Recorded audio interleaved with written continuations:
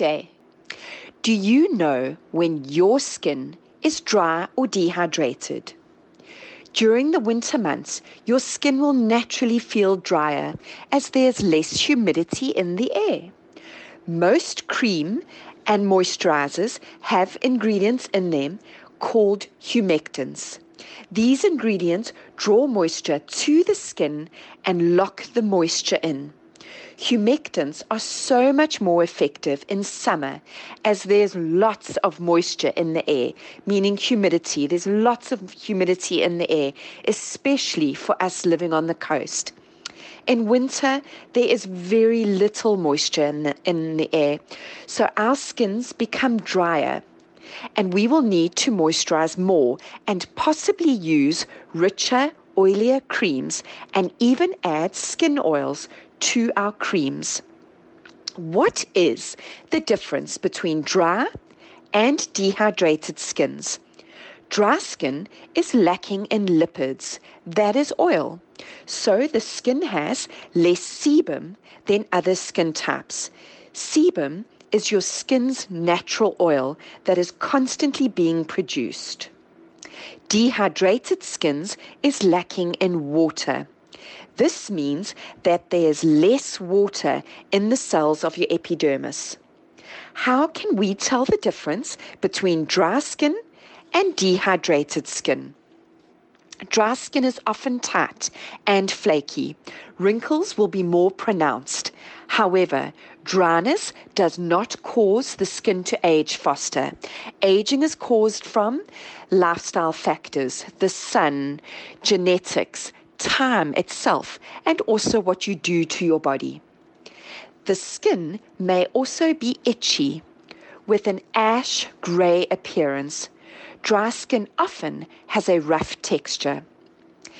Dehydrated skin usually shows premature aging, meaning that young people with wrinkles already showing or fine lines are usually dehydrated because young skins are usually not dry. The skin starts to dry out as we get older.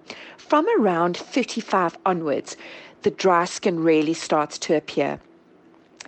Dehydrated skin's cheeks can often be red.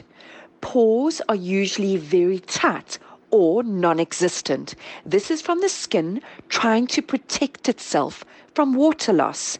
Therefore, it tightens to hold onto its water, and then the skin literally has no pores. That is very often dehydrated skins.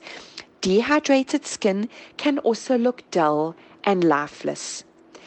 As we age, our skin thins and loses the ability to hold water.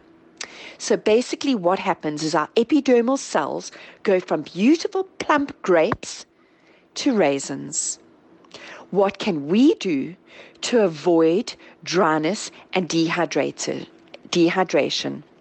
Well, we can eat well, drink plenty of water, use ingredients that contain hyaluronic acid, glycerine, lactic acid, and other humectants. Go for regular skin peels. Moisturize day and night. Do not forget to moisturize. Do not use soap on your face. That will dry your skin out terribly. Do not smoke. I think that's an obvious one. Avoid sitting in an air-conditioned room all day. And mask your skin regularly.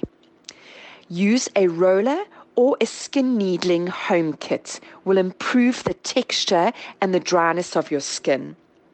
As always, I hope that my talks educate and inspire you.